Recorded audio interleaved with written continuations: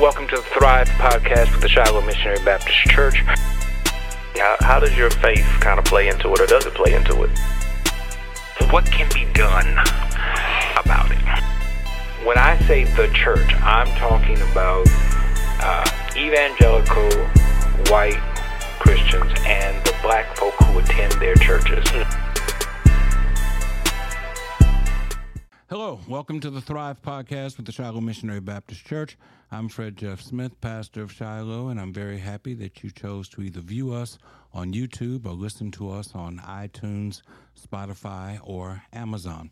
As always, we encourage your input about our podcast. You can reach out to me at fredjeffsmith@gmail.com. fredjeffsmith@gmail.com. Let us know how we're doing and what things we can do that can make this podcast more helpful to you. Very happy today to welcome as our guest attorney Willie Stevens, Jr., who is here representing his own law firm. Mr. Stevens, thank you so much for taking the time to come and share with us today. Thank you all for having me. You are from Bastrop, Louisiana. Yes, Bastrop, not Bachelor. People think Oh, I'm no, saying Bachelor. I know where Bachelor is. My stepmother was a native of Bachelor. Okay. And I know where Bastrop is. And I don't know what Bachelor is. I just know Bastrop. It's out on your way to Alexandria. Okay. Headed out that way. But tell me how you ended up from Bastrop here into Baton Rouge, and how you decided to settle here in Baton Rouge. Well, what it was is that I was initially in Bastrop, of course. Went to Bastrop High School, and then I went to Northwestern in Natchitoches for undergrad. And what I did is then I wanted to start a business. And so what I did is I went to Dallas. I stayed in Dallas for around 6 months. The business that I was trying to start didn't go the way I wanted to actually go, but I was able to make some wonderful contacts there. However, what happened was I decided then, okay, I'm ready to go ahead and go to law school, because I didn't want it to be so long between undergrad and then law school, and so I went on to decide to go to law school. So I applied at Southern. I got in at Southern, so I moved here, and then it's my professor. Well, I think he was the chancellor at the time. It was not Pierre, the one right before Pierre. Judge Pitcher? Judge Pitcher, that's the one. Okay. I had a meeting with him, and I was telling him I guess I didn't know exactly which direction to go. Should I go back home or should I stay here? And he told me something. He said, it's up to you. He said, but what you have to determine is whether or not you want to be a big fish in a small pond, or a small fish in a big pond. And so I decided to just do both. So I opened up an office in Monroe, and I also opened up an office in Baton Rouge. Okay. And I decided to stay here because my wife has her own business here, so that's why we stayed here. Okay. You went to Northwestern to play football. I did. On a football scholarship. I did. Shouldn't say to play football, but on a football scholarship. That's correct. Did you have aspirations to play professionally? No, honestly, I knew when I got a scholarship to play football at Northwestern, I didn't really want to play football anymore. Okay. That's one of those deals where you feel as if you're talented enough, but you don't have that extra drive to play sports and be out in the heat, 100-degree heat. I just didn't have that, and so I decided at that time that I didn't want to continue to play football, but I stayed at school and finished and got my degree there. You got a degree in business administration and marketing. So what was the business that you initially aspired to form and set out to form before you decided to go to law school? Well, keep in mind that this was the height of the MySpace. I know I'm dating myself. The MySpace, and also the Facebook had just started when they were only allowing college students to get on there. Okay. But I actually had my WS Music, and what that was a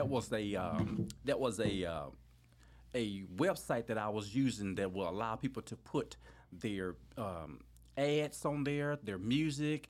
It was more like a social network, but it was on such a small level, I wasn't able to upscale the way it needed to be upscaled.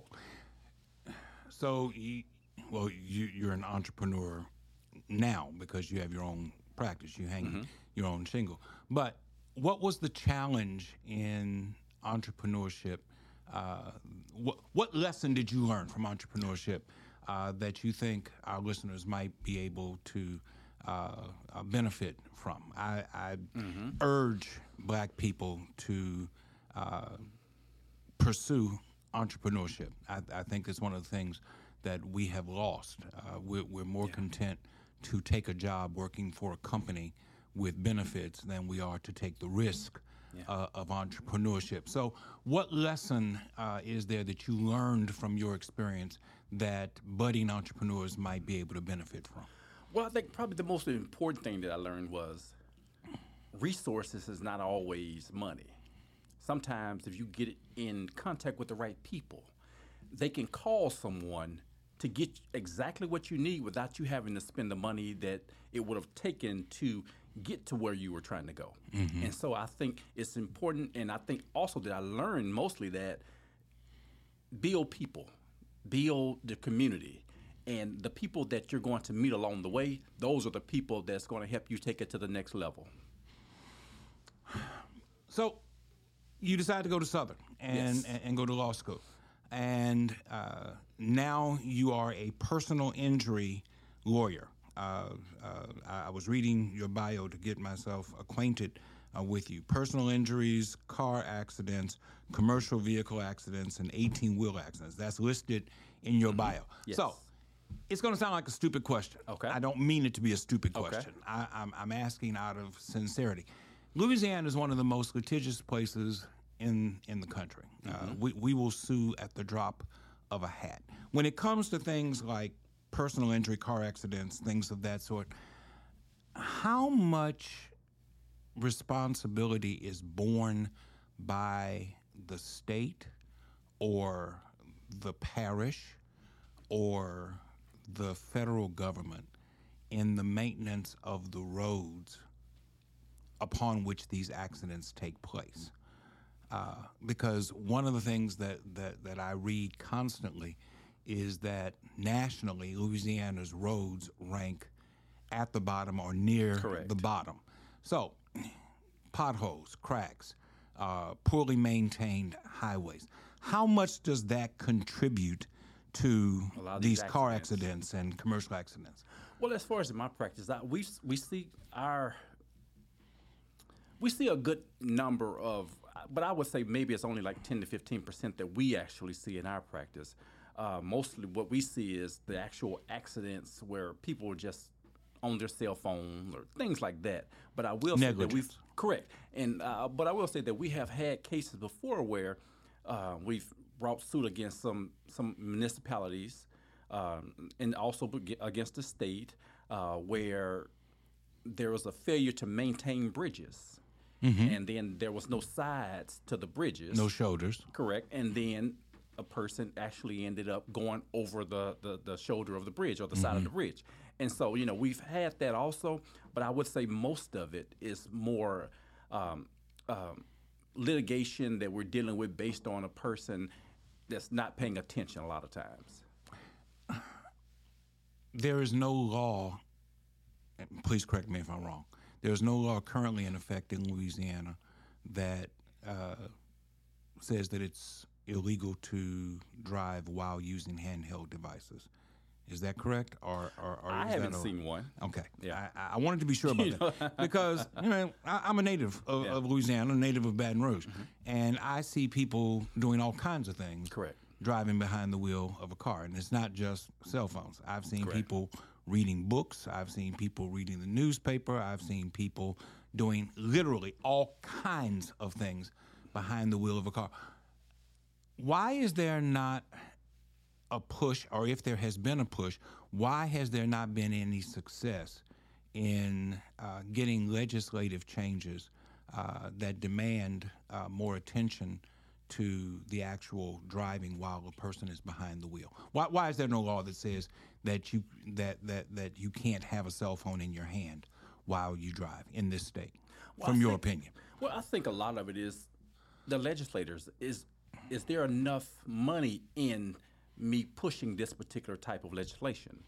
If it happens to a legislator's family, then I can see them pushing a lot of that. But I've noticed that a lot of our laws they're localized to the I guess the special interest groups that are actually having the money to lobby some of these legislators. And so that's what I think it is. However, of course, the legislators will say something different.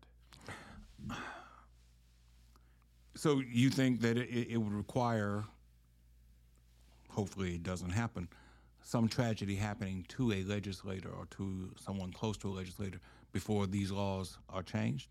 I think so. I think, and that's similar to what happens, I guess, nationally. When you're dealing with certain, I guess, the drug epidemic, it became an issue when it hit a certain community. Initially, you mean when it stopped being a crime and started being a medical problem? Correct. Yeah. Yeah, okay. And so when it hits home, then they change the terminology of it, and then now it becomes something that everyone needs to get on board to assist, versus saying that this is just localized at this group of people, and we don't necessarily care as much about that group of people. All of the activity that seems to be taking place with younger people and it's not new, they've just taken it to a different level, where they're doing all this drag racing on city streets. And in some cases, they are causing accidents. In some cases, they are involved in accidents. That's an interesting question. If someone is involved in an illegal activity and they hurt themselves or they are hurt, if they're involved in drag racing and they get hurt in the process of drag racing, do they actually have a claim that they can make in the court system that the court system will recognize? Not that I've ever seen. Generally, in a person's insurance policy, they'll actually have certain things, certain criteria. If you are the one that is at fault, you can't then bring a claim against yourself in most cases. And so, not that I've seen, maybe there's some obscure law that will allow certain things like that, but not that I have seen. If you and I are drag racing, and you and I both know that drag racing is against the law, and I cut you off in the drag race and cause you to have an accident where you are injured, do you have a claim against me? I'm just curious. I'm trying to understand how this works. I would say no, but I will say also we're in an environment where I've heard this saying that you can indict a ham sandwich, and so people can sue for whatever they want to. The question becomes whether or not they'll be able to recover, and I don't see an avenue to recover on something like that when you both were actually, I guess, involved in some illegal activity, and then one person get hurt as a result of the illegal activity. I don't see an avenue for that particular person to recover. I saw in your bio that you have served, interned on both sides of the criminal court system. Yes. You've served as a prosecutor and as a defense attorney. And currently, we actually, our office has contracts with the public defender's office around the state to represent some indigent clients. Okay. From your perspective, which do you prefer, the prosecutor side of criminal law or the defender, the defendant side of criminal law? Both sides carry, I guess, some difficulties and some likes and dislikes. However, I prefer personally the defense side because I'm the one that feels as if, my community when I was growing up, I didn't know any African American attorneys, and I know that, I've had relatives in and out of the jail system, and I feel as if I need to be a voice for them, and that's the reason why I prefer it. And also, I just feel as if, the criminal defense side, it requires more creativity. And I think that God has gifted me with the way to see things that some people can't see it that way. I have friends of mine who are attorneys My sister is an attorney. Okay. And one of the things that I hear a lot is that the resources, the financial resources for indigent defense simply aren't there. That's absolutely correct. That prosecutors have way more resources to execute a prosecution than defense attorneys have at their disposal to execute a proper defense. How do we balance that scale off? I imagine it's a matter of legislature, state Yes. or local or parish. But what, from your vantage point as an attorney, what do you see being done and what should be done that's not being done to give more balance to that? Well, I think mostly we have to have more resources, financial resources that's dedicated by the state of Louisiana. I know that the district attorney's office, they're able to pull from multiple streams of income. However, we cannot. They're even able to create streams of income Correct. where there aren't any. You're absolutely correct. And that doesn't seem quite fair to me. Yes. I had an attorney in here not too long ago who's currently seeking a judgeship, and I asked the question about the potential ruin of a person's life before they ever get to trial. Yes. If you are arrested and you are indigent and you go into a bail system and you don't have the funds or the resources in order to pay bail, even though you have been charged but not convicted of anything, your life is essentially ruined. Because you're going to be held in jail for a protracted period of time. And then any job that you may have had is gone. Correct. Any relationships with your family are gone. Yes. So we are turning out people in a system that does not allow for the kind of equity that I believe a civilized society should have. I understand that the law says that you're innocent until proven guilty. I understand that law enforcement has a responsibility to arrest those who they believe are guilty of crimes. But I also understand that not everyone who's arrested is actually guilty of the crime that they have committed. And a system needs to be in place, from my way of thinking, that allows for this person to maintain his family and to maintain his life until such time as he can appear in a court and either prove his innocence or be found guilty. Yeah. I completely agree with you. So as a lawyer, and I imagine that you guys have the opportunity in your groups to sit down and talk about these kinds of things. Is there any effort being made collaboratively among lawyers to try to bring about more equity in the prosecution of these cases? Well, I will say that I know that through the Indigent Defense Board, what they have going on, we have like a group email that everyone is a part of when we are talking about different legislation that are coming down the line. We're talking about how we can actually promote different laws that we can put, that we want to have changed. And so, from that perspective, if I'm not mistaken, they have the Indigent Defense Board has they have a group that actually talks to certain legislators, and so I think that's the route that they take, to try to get some of this resolved and try to make some of this more equitable. However, I will say that I know people say that the person is innocent to proven guilty. Honestly, I don't really believe that. Really? And I hate to say that. Okay. I don't think that they're innocent as far as the judicial system goes. Okay. I don't think they treat them as if they're innocent until proven guilty. The problem that I have with that is that if I am actually innocent, why do I need a bail amount at all?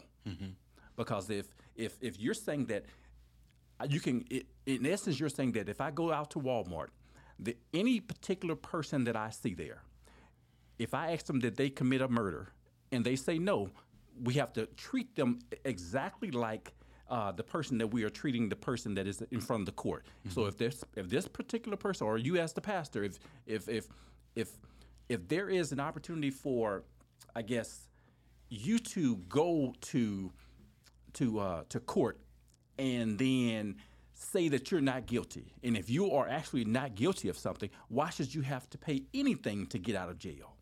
I feel as if there should not be a bail amount that is required for anyone, because quite honestly, if you committed a crime once, then a bail is not going to prevent you from committing a crime the second time. And so I think, maybe the better route may be some sort of monitoring. Monitoring may be a better option than to actually say, okay, well, you need to pay this $100,000. You need to find the bail bondsman, get them to pay 12 to 13 to 15% of that, because that's not going to prevent you from a particular person from doing any other crimes in the future just because you make them pay a particular amount of money. I want to be clear with what you just said. Okay. You said that you don't believe that people are innocent until proven guilty. You meant that in the sight of the law. Correct. That while they say that, yes, that's not the way that they treat people. That's absolutely correct. Okay, I just wanted to make sure we're clear. I got you. I understand. I sat up when I heard that. And then you made mention of ankle monitors or bracelets or arm bracelets as opposed to bail. Correct. Does not the court use bracelets in some cases? Yes, they used it, but they also require bail in most cases also on top of that. Okay. And so if you know where the person is, then why require bail on top of ankle monitoring? Mm-hmm. That's what I'm saying. I'm saying I feel as if it's redundant, and I feel as if even though they quote unquote mean well, I don't think that that's the proper avenue to take to require bail and ankle monitoring. Okay, so your experience has been both as prosecutor and as defense in criminal matters, but the focus of your practice is in civil litigation. Is that correct? Majority of what I do is civil litigation. However, I do criminal also. Okay. Well, break down for me the pluses and minuses of your preference between civil and criminal.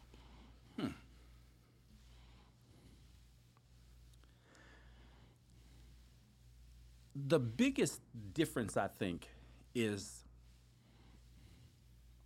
you're not dealing with a person's life. It's one thing when you're dealing with money. In a lot of cases, people can get money back. Mm-hmm. But the thing that keeps me up at night is that client that I receive and I'm working tirelessly for, and they could potentially go to jail for the rest of their life. Mm-hmm. I feel as if my heart is in that field, even though I love the civil side. I feel like there is a mandate that I actually do something to try to help the people that can't help themselves on the other side, on the criminal side. Your practice is in the 19th JDC, is that correct? One of my offices in here, you do have another office, but your primary practice is in the 19th JDC. That's correct. 19th JDC, it has majority black judges. Yes. Do you see that as a positive, given that the people that they deal with for the most part are black people? I do. And the reason why I feel that way is because there are certain experiences that people that are African American or whatever nationality they are or race they are, there are certain things growing up they understand that you don't have to tell them. Mm-hmm. Sometimes I've known that people, they'll lie about things because the truth doesn't sound like the truth to people outside of their community. And so I'm having to then pry the truth out of my client and try to fashion it in a way that is, I guess, another community can understand. Because a lot of it is things that is normal to African Americans. And I think the idea that we have judges now that can potentially see the same thing this client is seeing, it actually at least gives them a better opportunity to express themselves, and also it gives them a better opportunity to be able to tell exactly what happened, and then the judge not throw them away because they don't understand it, because that's not what they grew up in. On the criminal end, are most of your cases judge cases, or are they jury cases? As far as the trials? Yes. Most of the trials are going to be jury trials. Okay. So then, help me to understand what a jury of your peers means. Well, in reality, not what they say it is. Yeah. What does a jury of your peers mean? I found that a jury of your peers are just people that lives in your community. And when I say your community, I'm talking about the people that live in your city. A lot of times, and this is one thing that I hate to see when I go through the jury selection process. A lot of African Americans, we try our best to get out of it, and so now we may have an African American on trial for rape or for whatever crime, and then now I can't present it the same way to another group of people as I would to the African Americans, because they would understand it. Well, that's what sparked my question when you said you have to craft the information in such a way that people can understand it. Correct. So, jury of your peers, I'm a 61-year-old African American. I would like to believe that a jury of my peers is majority African American people. Yes, around your age. Is that likely to happen? No. I've never seen it happen that way. In most cases, it's the people that actually shows up for jury duty, and those people, a lot of times, we have to also consider the fact that when we're talking about African Americans, especially people, let's say if I have a 25-year-old that is going on trial for murder, the question becomes, will that 25-year-old person get a jury of their peers, in which their peers are going to be somewhere between 20 and 30 years old, African American, generally males? That hardly ever happens. And then when we get those people, there's I don't want to say always, but many times there are excuses, the reason why they can't be there, or they can't do it. They can't, and I understand some of them, especially if you're having to work. Hey, I have to work. I have children and all that. However, the issue is I need someone that is the peer of this individual, because you can understand a way that even another African American in their 60s or 70s, they may not understand exactly what you're going through at this particular time. And so it's very difficult to get a jury of a person's peers, especially when they're African Americans. So would you agree that it is as important for African Americans to avail themselves to jury duty as it is that African Americans advocate for changes in the criminal justice system, Absolutely. Changes in law enforcement practices, changes in the way that the parish prison is being maintained? We emphasize a lot of things. I have yet to hear anybody emphasize the importance of actually showing up for jury duty, for jury duty, and potentially being placed on a jury in order to make decisions that affect people's lives. You're absolutely correct. I would say that these are equally important things. Of course, you need to petition your legislators. You need to do all that. We need to vote. We need to actually be on these juries, and we need to really try to, if at all possible, prepare beforehand so that you can actually be on the jury versus you having you having to be excused because you have certain things you need to take care of as far as family goes. And I understand things happen. A lot of us, we don't have a whole lot. And when we don't have a whole lot, we may not have people that can help us.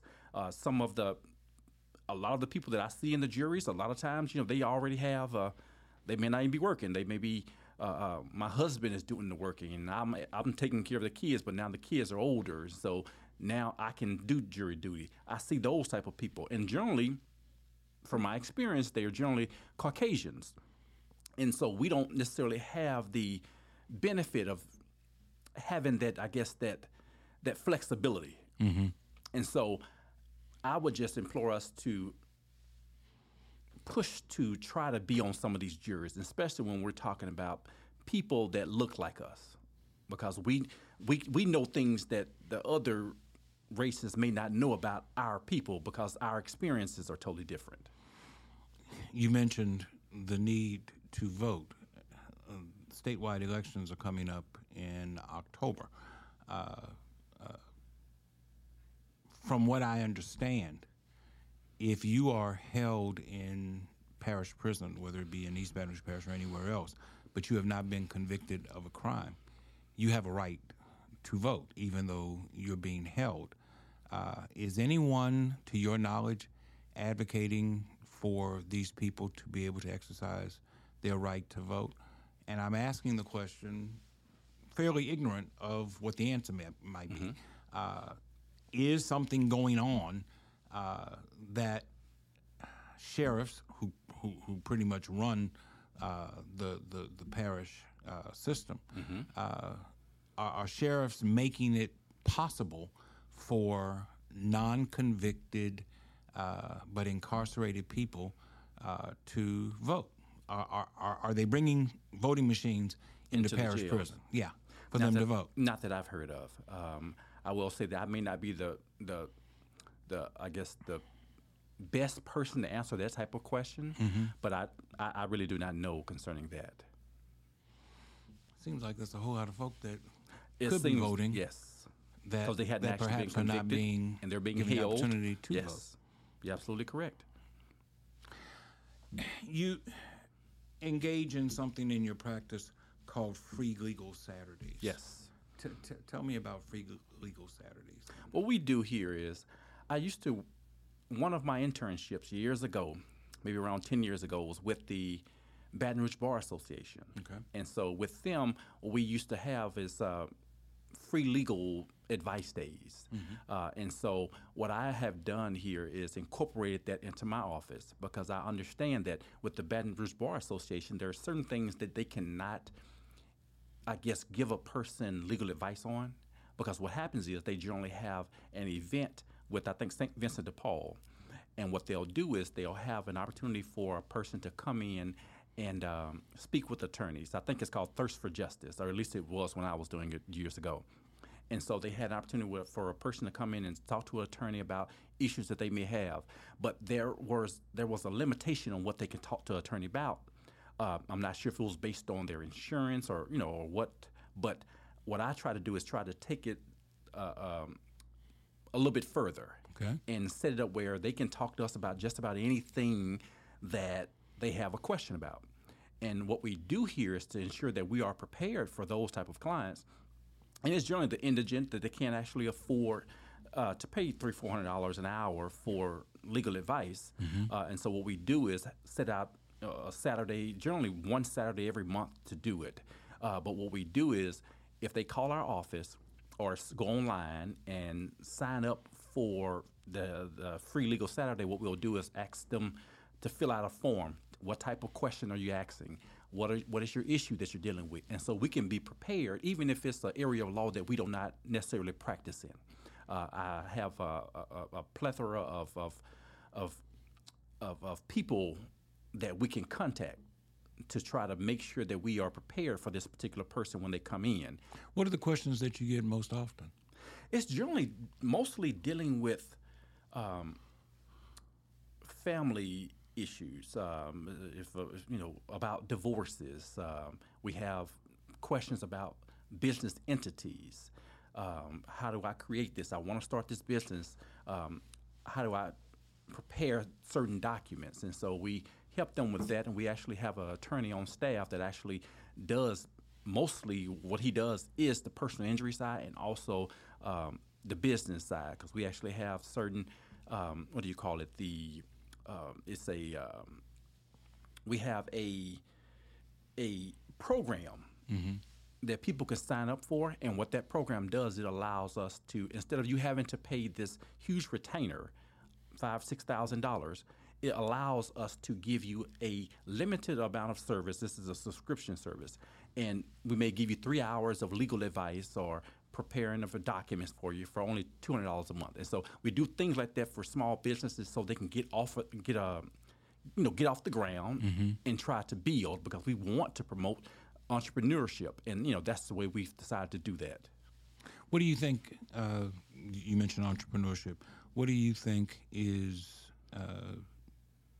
I was reading something the other day that said that entrepreneurship in this state is gaining at a rate higher than other places in the country. But when you're farther behind from everybody else, any gain is seen as being spectacular.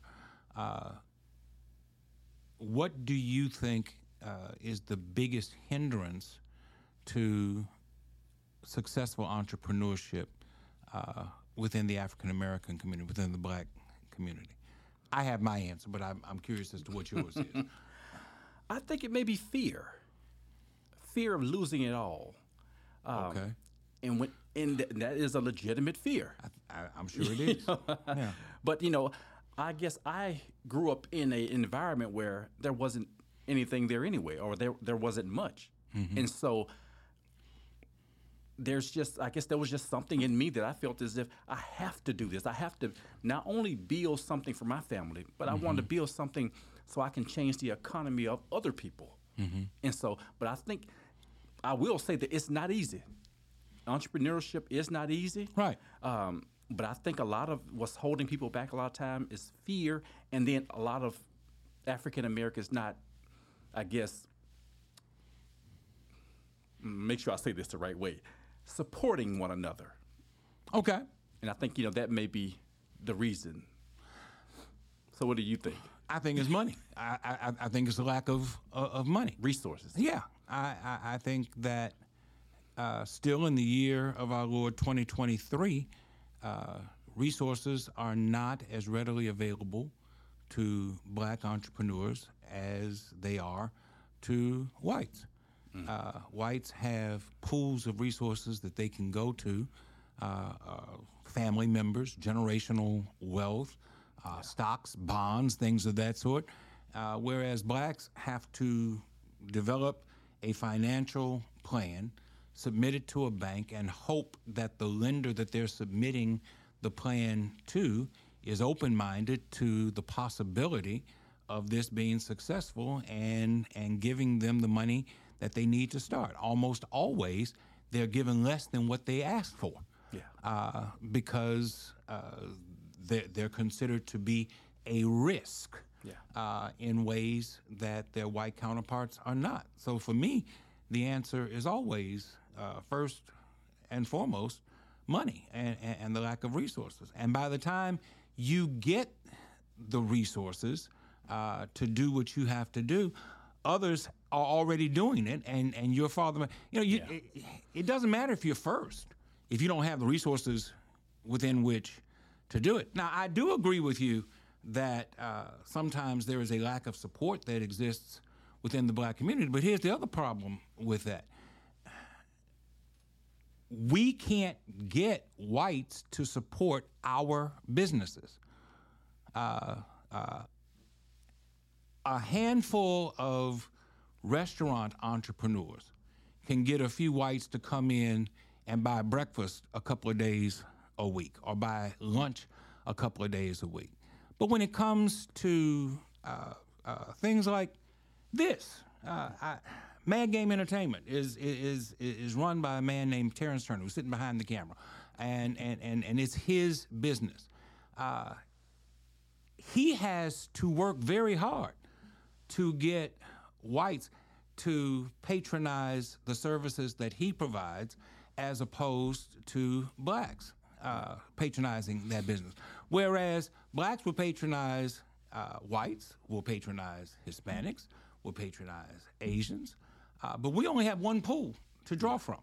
It's the same problem that exists within the black church. We have a shrinking pool of resources to draw from, because primarily it's only blacks who attend African American led churches, and more of us that, well, I shouldn't say more, but there's a constant 15% of black people who will go to churches led by whites, but there's not a corresponding 15% of whites that will go to churches led by blacks. I doubt if there's 3% of churches that way. So I do think that patronage is important, but I think the number one issue is money, not necessarily patronage, and it has nothing to do with organizational ability. It has nothing to do with talent. It has to do with opportunity, and money creates opportunity in a capitalistic society. And where the money does not exist, then the businesses go away. Yeah. And I completely agree with you. I see exactly what you're saying. However, I guess I was just looking at it from the perspective of outside of money. But of course, I guess money, of course, is the starting point. But I agree with what you're saying also. There are 4 law schools in the state of Louisiana, 2 in New Orleans, 2 in Baton Rouge. Consequently, people like yourself... For right now, people who come from North Louisiana, Shreveport, Monroe, Alexandria, they have to come this way in order to go to law school. Would you like to see a law school set up in North Louisiana? Yes, absolutely. And if I'm not mistaken, I think I read something that Southern was attempting to do that. And so I would love to see that. They're going to satellite their law school to... Yes, to Shreveport, if I'm not mistaken. Okay. And so I would absolutely love that. I think that it's needed, because I will say that it's almost congested here. When you're talking about 4 law schools, in a lot of cases, people stay where they've built their... And so I think it's important that we have maybe a law school in Monroe and maybe one in Shreveport. You kind of answered the question that I'm going to ask you next. But I asked the last 2 attorneys that I had in here, and they each gave different answers, which I find interesting. So I'll be curious as to what your answer is. Do you think that there are too many lawyers in Louisiana? You're out there every day. Too many lawyers. And you're an entrepreneur. You have your own shingle, and so you have to kill what you eat. Yes, correct. So from your vantage point, do you think that Louisiana is saturated with lawyers? I don't think so. Of course, ideally for me, it may be better if there were less competition. However, I never get in the way of another person's dream, and I feel as if whatever is for me, I'll receive. And so I feel as if another person has worked hard and they have passed the bar, which I don't really agree with the bar, but if they've passed the bar, I think they should be able to attempt to try and take care of their family based on the skills that they've attained. When you say you don't believe in the bar, people ask me about this all the time. Help me understand that. I believe in the bar, but I don't believe in the bar exam. I feel like the bar exam I think it's a waste of time, quite honestly. I think we will be much better served if we were to have similar to like doctors have. We have a residency. They have when you finish law school, you have to work for another law firm for 3 years or so, get the experience from there, and then be able to move into your own practice. I'm fine with that, but the idea that you have to take a test, a week-long test, and a lot of it is based on memorizing things, which in most cases you are not going to have to memorize when you are practicing because the book is right on the desk with you.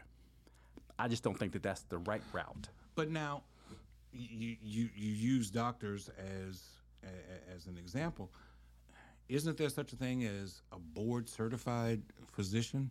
And Yes. in order to become board-certified, don't you have to pass tests? And is there not a distinction between a board-certified physician and a non-board-certified physician? That's absolutely correct. Okay. Don't we believe that board-certified physicians have a higher degree of knowledge and expertise than non-board-certified physicians? And again, I'm asking purely out of ignorance. I'm not a doctor, so I don't know. I'm asking.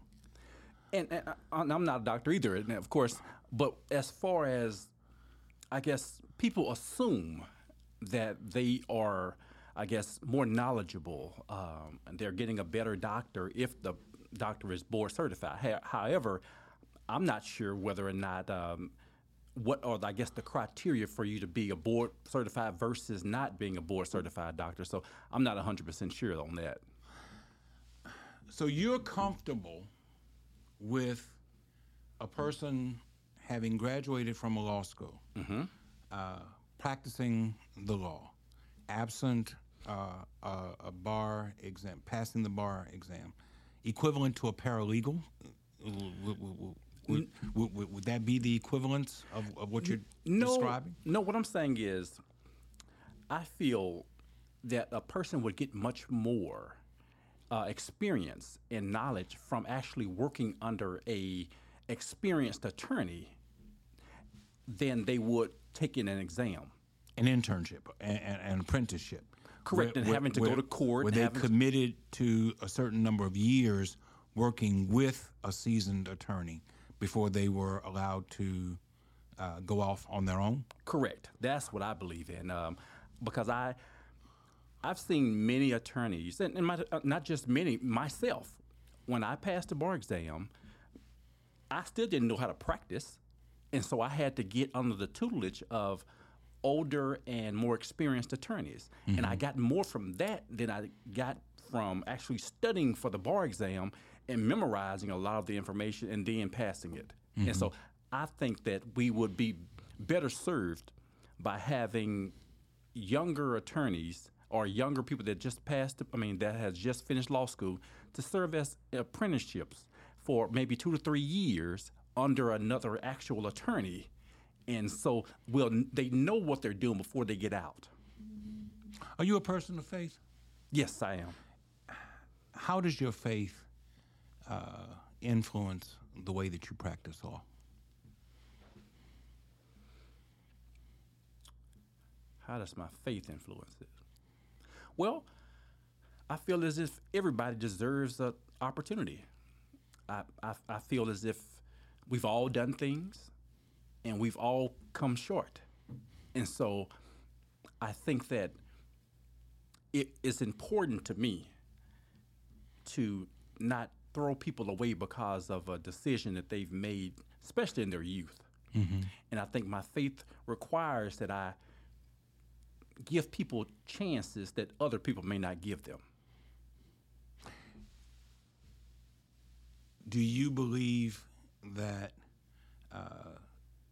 your faith adds to the level of intensity that you approach certain cases because you feel like there's a lack of compassion or a lack of mercy or a lack of understanding of the details of a certain circumstance as opposed to others?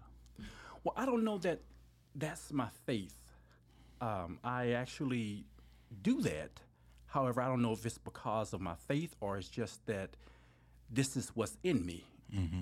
Because I know that I think my experiences have taught me much more along those lines. And I'm willing to bend over backwards, give everything that I have for a person based on things that I've seen throughout my life. But I think my faith keeps me going when I don't feel like going anymore. You have children? I do. I have one son. How old is he? 19. Oh, okay. He's almost out of the house if he's not. Oh, he's out of the house. Well, he's in college. Okay. And he's moved back into the house to actually, instead of living on campus, he's not going to be living on campus. He's going to be living with us, but still going to college. Where's he going to school? He's going to LSU now. Going to LSU? Yeah. He was at Xavier. Do you know what he's majoring in or what he wants to major in? He just Because changed. at that age, they don't always know what they want to do. Because I majored in theater initially, so Okay. it happens. I think my wife told me the other day that he changed his major, but I'm not sure what she told me he changed it to. I ask this question of people with children. Usually they're younger than yours, but I'm always concerned about what I call, what others call, the brain drain that happens here in Louisiana, and particularly in Baton Rouge. People are raised in this community, people receive their education in this community, but they leave this community and go to other places when they start on their careers. Do you have an interest, as a person who lives in this community, exchanges ideas and works with people in this community, do you have any preferences with regard to whether or not your son plants his flag in Baton Rouge or plants his flag somewhere? I know it's his decision. Mm-hmm. I'm not asking you to make a decision for him. I'm just asking what your preference is. I prefer that he go out and try to, I guess, attain something on his own without being under, I guess, my umbrella. Because I can reach him now. I can help him if he falls right now. However, I feel that there's just, what worked for me was that when you feel as if nobody's there to pick you up, then you stand up on your own. Mm-hmm.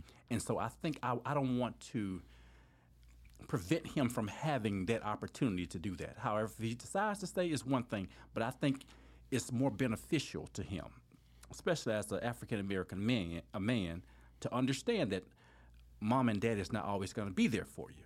And so you need to be able to pick yourself up and then let us know about the problem after you've solved it versus trying to come to us and let us solve it for you. Okay. Mr. Willie Stevens, Jr., thank you so much for taking the time to come and share with us, and I wish you great success down the road. I sure appreciate it. Come by and see us at Shallow sometime. We'd love to have you here. I sure will. All right. I sure will. Thank you for viewing. Thank you for listening. We'll be back again next time.